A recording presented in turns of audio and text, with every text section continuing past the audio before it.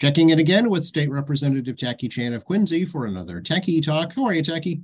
Hey, not bad for a continually rainy week that we're enjoying after a very dry summer. I know, so gloomy and dreary, but not snowing. Well, knock on wood, we still have maybe like 3 months or so away, but this is New England. I mean, anything can change at any moment, and No. it's October already, October 5th. Yeah, given what we've seen in Florida, I feel very lucky and grateful that this is all we have to deal with right now. Well, I mean, obviously, we got the remnants of any major storm south of us. Like climate change is real, it's here, and it's going to continue on stronger storm intensities.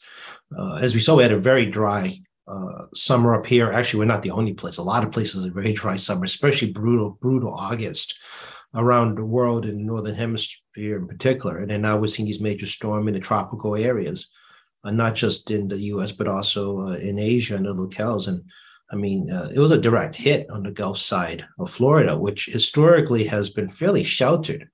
Most of those storms actually spin around and smack Louisiana, Texas, that location as it spins around the Gulf. So having basically a direct hit on a category near five, just on the edge of five storm, we can see exactly what it does to those locations, which basically just there is no Fort Myers. I mean, it's amazing how nature can literally wipe you off the map in 24 hours. Yeah, I mean, of course, it makes people wonder, what if, God forbid, it happened here? And I don't know that really you can ever totally prepare for something like that. Yeah, there's some advantages coming up this location. I mean, it would have to be like, again, a nor'easter perfect situation because it follows the coast, follows the Gulf Stream, and of course the wind currents coming northbound.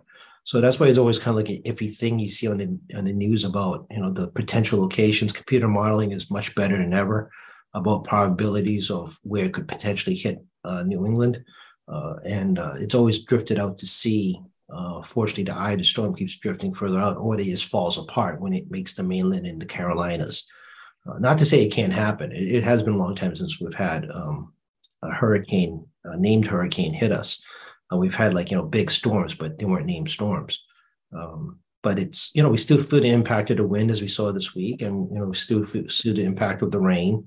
And obviously, we don't want rain in one deluge. We need gradual rain so the ground can absorb it, replenish our well waters as well as our reservoirs.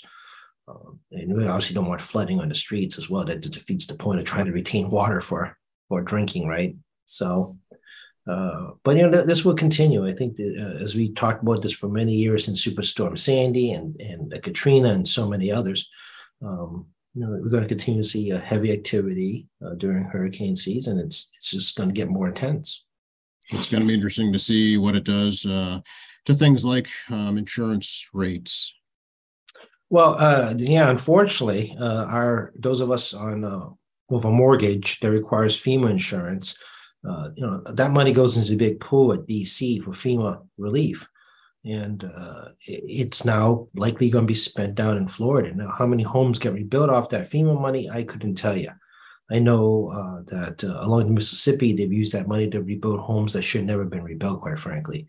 And Mississippi, we artificially try to keep it from changing course. Rivers change course by nature over time. They move east, west, well, depending where you are in the hemisphere, north, south, depending where you are. I know it sounds weird, but rivers flow to the center of the world, not away from the center. Mm-hmm. We've been doing this a lot. So a lot of obviously complaints up here is very simple to the federal government. I mean, we're paying all this FEMA money. We get huge disasters like we did a few years back on Adams Shore and House Neck when the seawalls all came down and. How come we couldn't access the FEMA money the same way for rebuild as quickly and easily, it seems, as those in the South?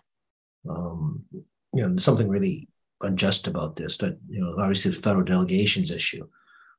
But I mean, your FEMA money insurance money is going to be heavily subsidized the Gulf of Florida. And not everybody in that area has their own homeowners insurance. I know a lot of people have perhaps second homes there or they moved there for retirement. Obviously they're devastated. from all this. But we're talking about maybe 5 years, just a conservative number, on potentially bringing those communities back to any form they were before. I mean, they have no electricity right now. I mean, rebuilding a grid structure, particularly in a waterlogged location, is going to be very time consuming. There's no electricity, which means don't get water easily either if the treatment plant has no power. And you got mold. Essentially, right. One thing I didn't realize that the governor mentioned is that Massachusetts was processing unemployment claims for the state of Florida. And he said that happened during the pandemic too. Yeah, Florida. I was watching a news article about this back during the pandemic about how come people were having so much trouble accessing unemployment claims, and it turns out every state, of course, has their own electronic system, has their own web portals to process all their different human services programs. Any programs like RMV. We just talked to RMV a little bit before offline before we came on, and all this other stuff. As we're in the 21st century, web-based cell phone world, and the quality and the ease of the system determines whether or not people are willing to go through applying for a program. It's an interesting thing. I think we can understand this. If it's easy to utilize, we're more inclined to want to go through the process. The more steps and complications and difficulties, the less inclined we want to utilize the process.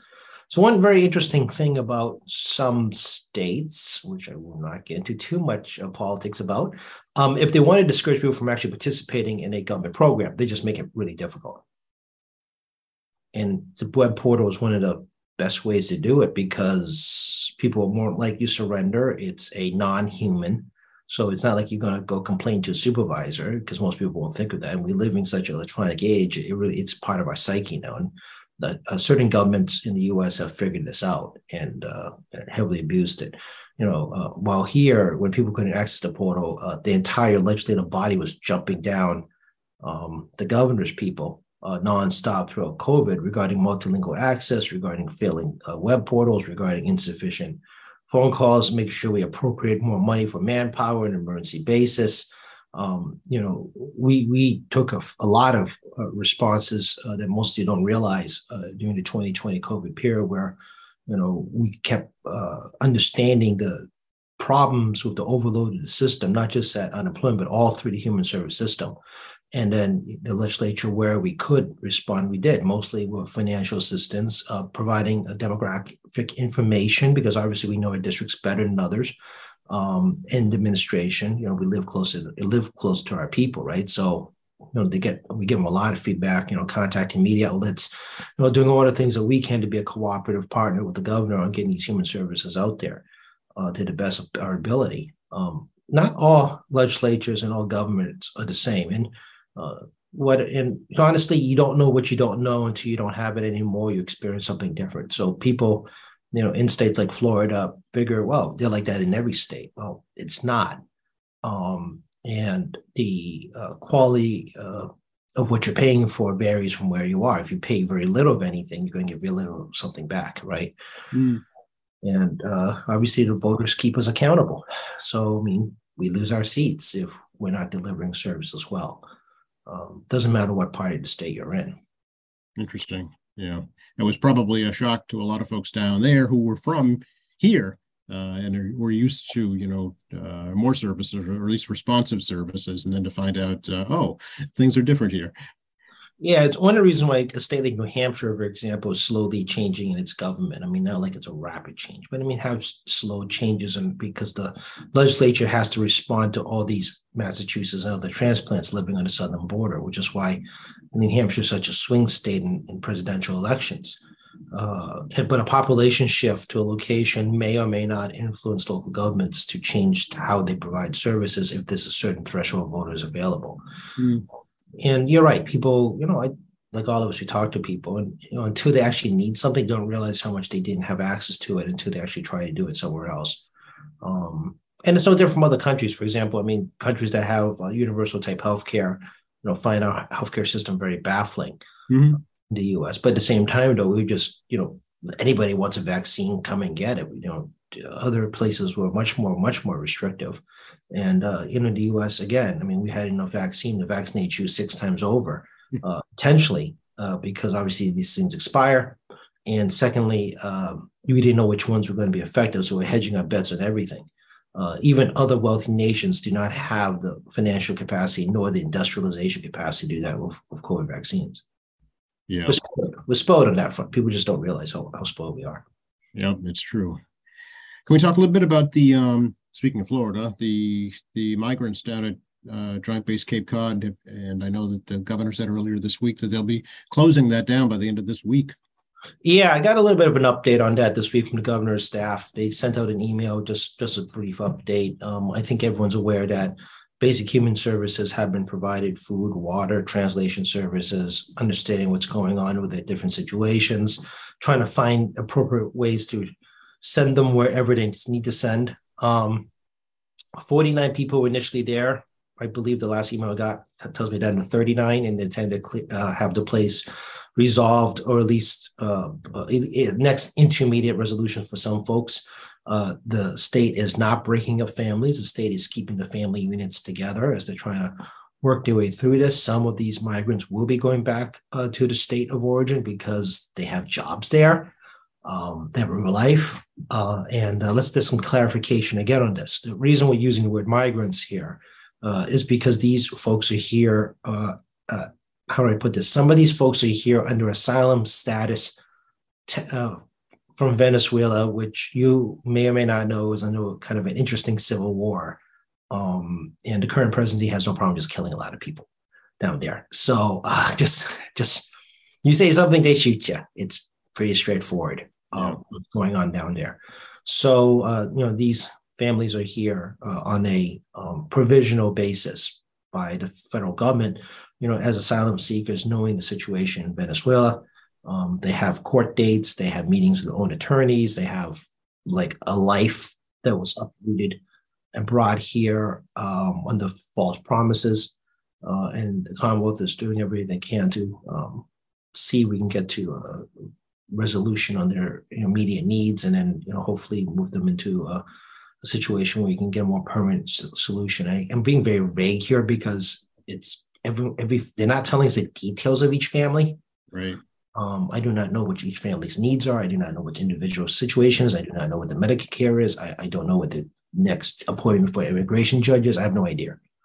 But you notice this, is an interesting conversation because these are not undocumented immigrants. These are people that are here on a legal status by the federal government because of the nature of the political situation in Venezuela. That's right. There is already a paper trail. They were already in the system, which makes me wonder why they were targeted. It seems, or at least it seems that they were targeted, to undergo this transfer up here to Massachusetts. Yeah, I mean, the criminal investigation out of Texas will be very intriguing. The Department of Justice should be looking at this. I mean, the DOJ doesn't tell anybody anything until they're ready to come get you. Just because they're quiet doesn't mean they're not looking at you. No, they don't want you to know on purpose. Yeah. Yeah, when they show up, they got you dead to rights. I mean, the DOJ does not show up unless they got you. So I'm sure they're looking at this, and obviously, so there's class action suits from the migrants, from lawyers up here against the state of Florida and anyone else they can find that's connected to the situation. I can only speculate why they pick these folks. I think one of the simplest reasons because they're in the system and easy to find. Yeah, I think that's probably true as well. Speaking of systems, can we talk a bit about a ballot question number 4 here in Tacky regarding driver's licenses for undocumented immigrants? Yeah, again, ballot questions that are confusing. So, if I can remember this correctly, a yes vote means that you agreed to have undocumented folks that have driver's license under very specific conditions. If I remember this correctly, these yes/no things are very confusing. So the reason I say it's confusing is the legislature approved over the governor's veto to allow undocumented persons to have driver's licenses if they meet very specific conditions, of which they must have a foreign, their country of origin passport that's still valid, or a consulate identification confirming their identity. They have to pass a driving school exam. I mean, you have to complete driving school, which actually none of us are required to do, just to let you know, and have to pass the driving test. And they get a Massachusetts driver's license. They cannot get a real ID license. Interestingly enough, 50% of Massachusetts residents does not have real ID. They're bringing their passports to fly. For whatever reason, it's not popular to get a real ID among residents. So just keep that in mind. It's more common to realize. Also, New York, Vermont, and Connecticut have already approved undocumented driver's licenses, not in the same format that we have, but they've already driving on our roads. I mean, people from New York, Connecticut, and Vermont go through Massachusetts a lot. So you're probably already on road with an undocumented person someplace, sometime with a valid driver's license. And then there's also a public safety matter. You want people to actually know how to drive. I know this is Massachusetts. I know I can hear the jokes now about Massachusetts drivers, but people that go to driving school generally should have better knowledge of the road prior to the driving test. And also insurance. Insurance companies do not like it when you have an unlicensed driver driving a car, even if the car is insured, and I'm inclined to pay out. You won't want to talk about that part, but if I'm an insurance company and unlicensed driver is driving my car, I don't care if you're documented, undocumented, where you're from, but you don't have a driver's license driving a car, insurance company is going to be like, do I really want to pay this claim? Right. And that could make you liable if you own, property or other assets that could put those on the line. Yeah. So let's just say your brother, drives your car, his license is lapsed, he's driving your car, his name's not on your insurance, and he's driving a car normally, even though his name's not on your insurance. As long as the person's not in your household, something happens, your insurance will cover his actions. But he's driving with no driver's license, let's say for any reason, doesn't matter, expired, OUI, doesn't matter. Insurance company's going to look at that and think about, do they really want to pay the claim, or right. Person that's been harmed by the car accident come after you directly. So undocumented driver's license actually has some interesting public policy issues regarding safer and better drivers. It provides a remedy for those that are harmed in car accidents. People are hyper-focused on the documented part, but no one talks about the victims of the accident at all. You notice these news articles say nothing about the victims. They just hyper-focus on the undocumented part and act like the victims are fine. No, they're not. They're not getting recovery. But they're going to try to get recovery, but it's going to be a fist fight with the insurance company for a very long time, because the insurance company claim illegal driver, not covered, right? So, they're going to fight you, and maybe you'll win, but they're going to just fight you. So by the time you're deep in debt with whatever hospital bills, property bills, whatever associated with it. It can get pretty ugly. Also, law enforcement, like the district attorney, Michael Morrissey, police chief Keenan, they support this provision because they need to know who you are. So if you're punched into the system through the RMV, they can look you up right away and confirm identity. So if you have an outstanding, let's say, court date, or outstanding A&B, or outstanding anything, it's part of the state's criminal database system through your driver's license, as opposed to just giving fake IDs, fake aliases if you get. So this actually helps law enforcement out that they have anything outstanding they can bag and tag, as opposed to giving like 5 different names and law enforcement doesn't know who you are and what they're going to do with it if it's for a minor infraction. So it's like you got pulled over a stop sign. They're going to drag you to jail? No. They're going to try to talk their way out over fake identity. But you have no way to confirm. Maybe this person's, has a warrant out. Right. I guess the biggest question I have is if you are undocumented, are you going to try and get a license out of fear that may, trigger some immigration issues? Well, the state doesn't do that. We don't chase down immigration cases. That's a federal jurisdiction issue. Unless you receive special permission from ICE through a licensing process, which is actually pretty involved, you don't. I mean, we had actually a small division of state police help ICE out back to the Mitt Romney administration, which the Patrick continued for a little while, but they became like not worth the money because we're being paid for it. I mean, why are you spending our money doing your job? I think everyone understands that too.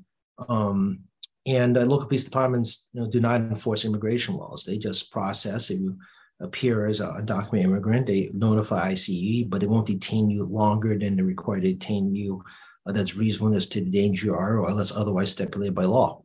So if they don't show up, you're okay in the sense that they're going to hold you because they're not immigration. They're not immigration lawyers. They're not immigration folks. They have no power over that part of the law. So, should people be concerned? Probably not. If you're undocumented to be in the state system, your driver's license will not have a so-called scarlet letter. So it's not like identified very early on in places like California and others that did this. They'd put scarlet letters on driver's licenses, and it created a whole lot of chaos because apparently they have more than one type of scarlet letter in some states on your license. Yeah, it was interesting. If you look back like 15 years ago, people try to figure this out. Obviously, if you don't have identification that meets the state law, you're no good. So, for example, let's take these migrants from Venezuela. There's no guarantee any of them have any passports because they fled a country. And people watching this are thinking, well, everybody has a passport. Not really. I mean, passports are not that common if you're not a regular traveler overseas. And and if you're from a government that doesn't have great services, or a corrupt dictatorship who wants to control the population, passport access doesn't happen. Right. So if you're a political asylum seeker, you're not likely to get an easy passport unless you are part of the political system, or you got these services done before you became a political advocate against your country. So I think people all have this notion that everybody's got passports, and I mean, I'm pretty sure that people know people here don't have passports. It's not like it's a conversational coffee. Do you have a passport? I mean, do you have real ID? I mean, people. It's not like we talk about that at the coffee. Virtual water cooler these days, I suppose. No one's in the office in many ways still. So, right. I mean, it's kind of one of those things. It's kind of like degree of assumption that it isn't really there. So, but for example, the migrants that came, they didn't have a passport. They can't get it, these driver licenses. And if they go to Venezuelan consulate, they're going to get arrested on the spot. So that's not an option. So there's an example of a group that, are here on this quasi-legal status. That are unlikely to get a Massachusetts license. The state does recognize a lot of visa statuses to get a license, but it's really complicated, we discovered. And then there's also a couple other funny things. One is during COVID-19 height, the federal government was also a mess. And we were having constituent call problems that people couldn't renew their licenses because the visa applications renewal were held up. So you're doing visa renewal and they couldn't get a license because the state doesn't recognize an expired visa. So they couldn't get the licenses renewed. This actually resolves that problem as well, because people with visas here will have valid foreign passports. So that actually solves that problem, because for that little gap of time until the visa is renewed, you're technically undocumented for a while. And then there's also this red herring going around saying that, you need a driver's license to vote. Well, that's complete and total fiction. I don't know where this one came from. I mean, we do have automatic voter registration at RMV, but they're designed to weed out people who are duplicates, people who moved, people who do not have citizenship status, because it's run through the central voter database systems in here and DC regarding social security number ID checks. So, for example, my nephew got his driver's license. He did register to vote before, but he went through the system and didn't check off not to be put in the system. So he's registered twice, but the system's going to kick one of the registrations out, right? Because he's already registered to vote. So there's enough safeguards in place that it is a low probability that somebody could get a ability to vote through a driver's license. And again, driver's licenses have never been a prerequisite to register to vote, nor are they a requirement to vote. Because if that was true, a lot of people who have resident ID cards who do not drive would not be able to vote, And there's a lot more than you realize. And because not everyone age 18 to 20 gets a license all the time. Some people will wait because they're public transit oriented. Mm-hmm. Folks that are public transit oriented, and also know people of a generation long gone, but people still alive that never got a license because of gender bias regarding allowing people to drive, namely women. People in that remember women were largely discouraged from driving. Yes, my grandmother didn't get her driver's license till she was 50 years old, and my mother was, in her late 20s. So yeah, it was more uncommon then than it is now, certainly. Yeah, and those people could vote. Right. So I mean, this is such bogus red herrings that people instinctively go for, and as you just point out, a lot of people's real lives have nothing to do with driver's license and voting. Of course, the other question that's really making headlines is question 1 regarding the so-called billionaires tax, and it's all over the TV on both sides of that. Yeah, and you saw the Globe today too regarding how the money would be spent. So, all right, here's how I explain this, and you guys can decipher if I'm making any sense because it's just my point of view on how this stuff works. So one of the problems with question 1, the first time they tried to do this as a ballot initiative changing the law, was that the Supreme Judicial Court said that you cannot use a general law to tell the legislature how to spend money. It's a constitutional power. It's written very similar to the U.S. Constitution because the U.S. Constitution is based on the Massachusetts Constitution. That's why it is so similar in so many places regarding the structure of government. Except for the Governor's Council. They didn't do that. So I don't, which I think was a wise move by John Adams. Like, we should do this Governor's Council thing on the federal level. Not a good idea. So, which is a whole conversation for a different day about the yes. Governor's Council. But the Supreme Court is right. Unless you rewrite the powers of the legislature, the legislature has a lot, basically full discretion about appropriation, taxation, and expenditure of funds, right? So they now went to a constitutional provision, which requires the legislature to vote on 2 different sessions, which put it on the ballot this year for you all to decide what you think about this. 4% for every dollar over $1 million a person earns in income. And there's 2 things here that are, I think, confusing folks. And we'll take the spending one first. So it claims that the legislature is forced to spend on transportation and education. If you open your red book and read it, it doesn't exactly tell you how much we're spending on each. And it's still subject to appropriation. That's right. And the reason is this.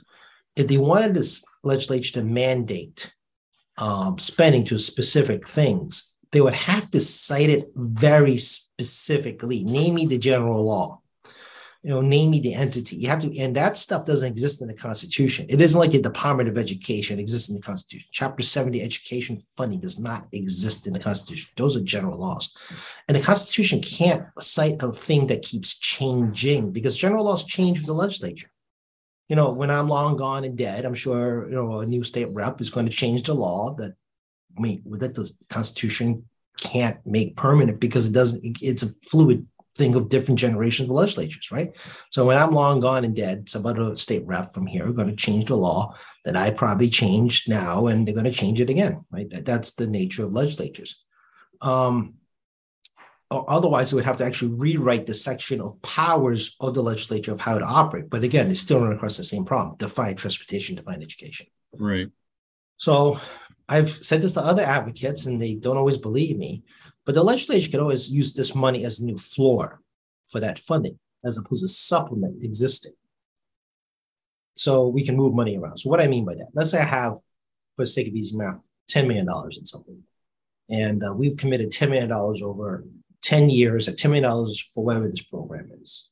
But the law constitutional says that, you're going to spend on education, transportation. Let's say we use education for ease. So 10 million of education every year for 10 years. Well, I'll just take part of the ballot initiative change and make that the new floor. And whatever the difference is, I'll spend somewhere else. But the number won't change from 10 million. So let's say I get $1 million from the ballot question for education. So as opposed to making it 11 million, I would just use that 1 million for the new floor to make it 10, and they'll take that 1 million on the top and move it somewhere else, keeping it still $10 million. Does it say that in the law that you can do that? It doesn't say that we can't either, because it doesn't cite exactly where the funding goes. It's a generic term. Okay. So it could be for school breakfast. It could be for Chapter 70. It could be for special education. It could be for classroom safety. I'm not exactly sure what they mean by education, right? So the legislature has still a lot of discretion what it means. And also, like I said, if I have money coming in that I know is dedicated to one so-called location, it creates a surplus spending in that area, and I'll just strip off the top section and then reallocate that surplus someplace else, keeping it level funded. Okay. All right. It's just like it's like you win the lottery at home, right? Let's say you're at home and you win like $1,000. Well, I mean, you can use that $1,000 to go in your savings account, or you can use that $1,000 to spend money on something else. But if you're budgeted for, let's say, $100, $1,000, let's say a budget for $1,000 and some expense, you use your lottery winnings, help pay for that. And then let's change the number. Let's say $1,500 in expense. You can use your $1,000 of winnings, pay $1,000 out of 500, and they can reallocate the remaining $1,000 someplace else, as opposed to giving $2,500 or something. I see. Okay. It makes sense. It's a little confusing. It's hard to see like a whiteboard. Yeah, no, I see where you're going with that. So is that a good thing or a bad thing, do you think? Well, I suppose the way you look at it, I mean, giving the legislature more money is not inherently bad. I think people have this perception that it's inherently bad, where, the vast majority of that funds actually goes back to cities and towns and direct programs, and grants and direct services. On the other side, from my standpoint as a legislature, we want as much flexibility as possible to be fluid at the changing times we live in. So when recessions hit, and we saw that with COVID, and the fact that we had rainy day funds available, we were able to shift money around really rapidly to beef up unemployment services for 52,000 people in a month, servicing 14,000 plus unemployment applications. We were able to shift resources rapidly into the Medicare trust fund system to keep the hospitals floating through 2020 COVID crisis. And I think we float them through the same way in 2021. We'll see how the 2022-23 winter goes. During the marathon bombing, we were able to move $50 million, I believe, really quickly, straight into public safety, and prepared to do more allocations and informal sessions as needed to address the marathon bombing as we went through that lockdown manhunt. So the legislature, needs that flexibility. I cite some very emergency examples, but I could cite you a few other more, back to my Senate staffing days, when crisis hit, including 9/11, the McCormick Building environmental disaster inside of it, the homeless extra-cold polar vortex year, where we had to get people off the streets around the state very quickly. We had to do emergency funding for homeless shelters to supplement their services really fast. So it isn't, like, you guys don't always realize exactly how much we do, because no one talks about it. It's not in the press. Unless you ask me, like, in these formats, you have no idea. But I've been around a year or two watching this all unfold and actually living through a lot of it as well. You always want a legislature that has some flexibility. Now, whether you guys decide to create an additional tax was up to you, which leads to the second half of the very confusing question. What is income? Right. Yeah, that seems to be the area that's most confusing. It is very confusing. Yeah. So a lot of people that have very popular now is these S Corp, C Corp, limited partnerships, and other forms that allows you some corporate shield protection, but allows pass-through money directly to you. Now, that does not mean a corporation or an S Corp can't create a salary structure, meaning that you get salary from the S Corp as opposed to being passed through benefits straight to you. But you also can create a lot of deductions and other tax mechanisms that can reduce your tax burden while you're receiving income from your business. Mhm. I'm sure there's an accountant you could probably bring on to explain all these little mechanisms most people don't realize that can help resolve that and get you beneath the $1 million threshold, so you don't actually have to hit that million. You could come in 99955. Right. Right. Yeah. So, will that be effective? On the flip side, it becomes a little more complex when you deal with things like capital gains and people selling homes and stocks. So, I mean, the hyper revenue increase you got this past fiscal year is a combination of inflation, so because sales tax is tied to inflation. The higher inflation, the more sales tax we collect, but also a lot of cap gains, not just from sales of homes, but because 2021 was an incredible stock boom. The Mhm. cap gains was just insane in terms of revenue. 2022 does not look like it's going to be a good year for capital Mhm. gains. So we're not going to see a whole lot of it in the next fiscal year. Uh, Right. Again, reflecting the volatility of the market and the economy, and taxation is subject to the whims of the economy and the challenges and complexities and all that entails with our economy and how that works. So, you know, this becomes an interesting question on, on a personal level, does it affect you? And that's kind of the proponent's real position, is not just necessarily the spending component, but, what does it mean to you personally if you vote yes for this? And I think that's how people are going to look at this the most. They're not going to think about Tom Brady when they're trying to decide this question. They're going to think about whether does it impact yourself, and I think that'll be the deciding factor. So, Yeah. when you should all think about as you're deciding this really is about capital gains, and the impact it has regarding your sale of home, dealing with estates of loved ones. If you have a portfolio, and I'm sure your portfolio is terrible right now, what happens if the market shifts up again? But again, I think a question one at the end of the day, it's really about how this impacts you individually. And I just kind of laid out the spending and some of the complexity of the taxation components to it. And you guys can decide what's best for you. Yeah. It's interesting for sure.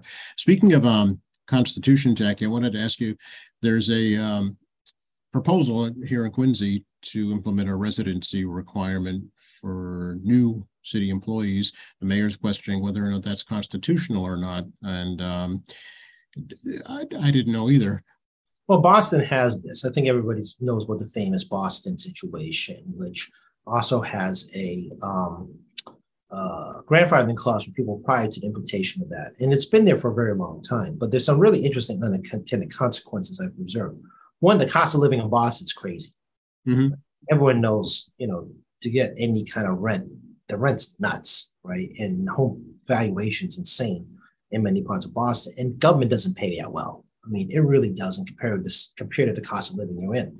So most people, starting salaries, it's going to be well under 50 grand at an entry level position in the city of Boston. Where are you going to live, right? And I think that challenge in the state house too, because my staff does not make a lot of money. Yeah. So the public transit and the Red Line and Green Line and others is essential for people who work in Boston who are not making, $250,000. You have to make a lot of money to live in Boston if you're a recent resident. Public transit is crucial from lower cost rental areas and home cost areas, through commuter rail, public transit to get there, which then you meet the residency requirement. So that's a severe unexpected consequences. And the city tries to resolve that by hiring contractors. For example, the Boston City Council, I know this was true because I spent time with the employees in the council, not naming names and ratting people out. But I mean, she in this case, she cannot be an employee because she doesn't live in Boston, but she's on contract. Her case, it's fine. It seems that she can do that, but not everyone can afford not having benefits, right? Right. So, that's question one. Question two is an interesting constitutional question about the freedom movement. So people migrate all over the U.S. to work. This is time immemorial from the days of the colonial era, right? Where you couldn't get a job in Massachusetts, you tried your luck in Pennsylvania. Mm-hmm. Pennsylvania couldn't lock out Massachusetts people from getting work. It violates the Commerce Clause. The U.S. Commerce Clause is not necessarily just freedom of trade, but freedom of trade includes freedom of work, meaning to be able to transport yourself from place to place. So residency requirement in the municipality in Boston, I don't believe has been challenged to my knowledge, but I could be wrong about that. I'm sure the newspapers will pick that up before I will. But it does inhibit freedom to live and travel to work. Interesting. Yeah. People are like, oh, well, it should be residents first to get paid. Well, one, you assume there's no residents that want the job. Not everybody wants to work in government, people. I don't know if you know this. No, a matter of fact, we've seen people leaving the public sector because the private sector pays better. Right now, it's much better in the private sector. We're in that cycle. You're absolutely correct.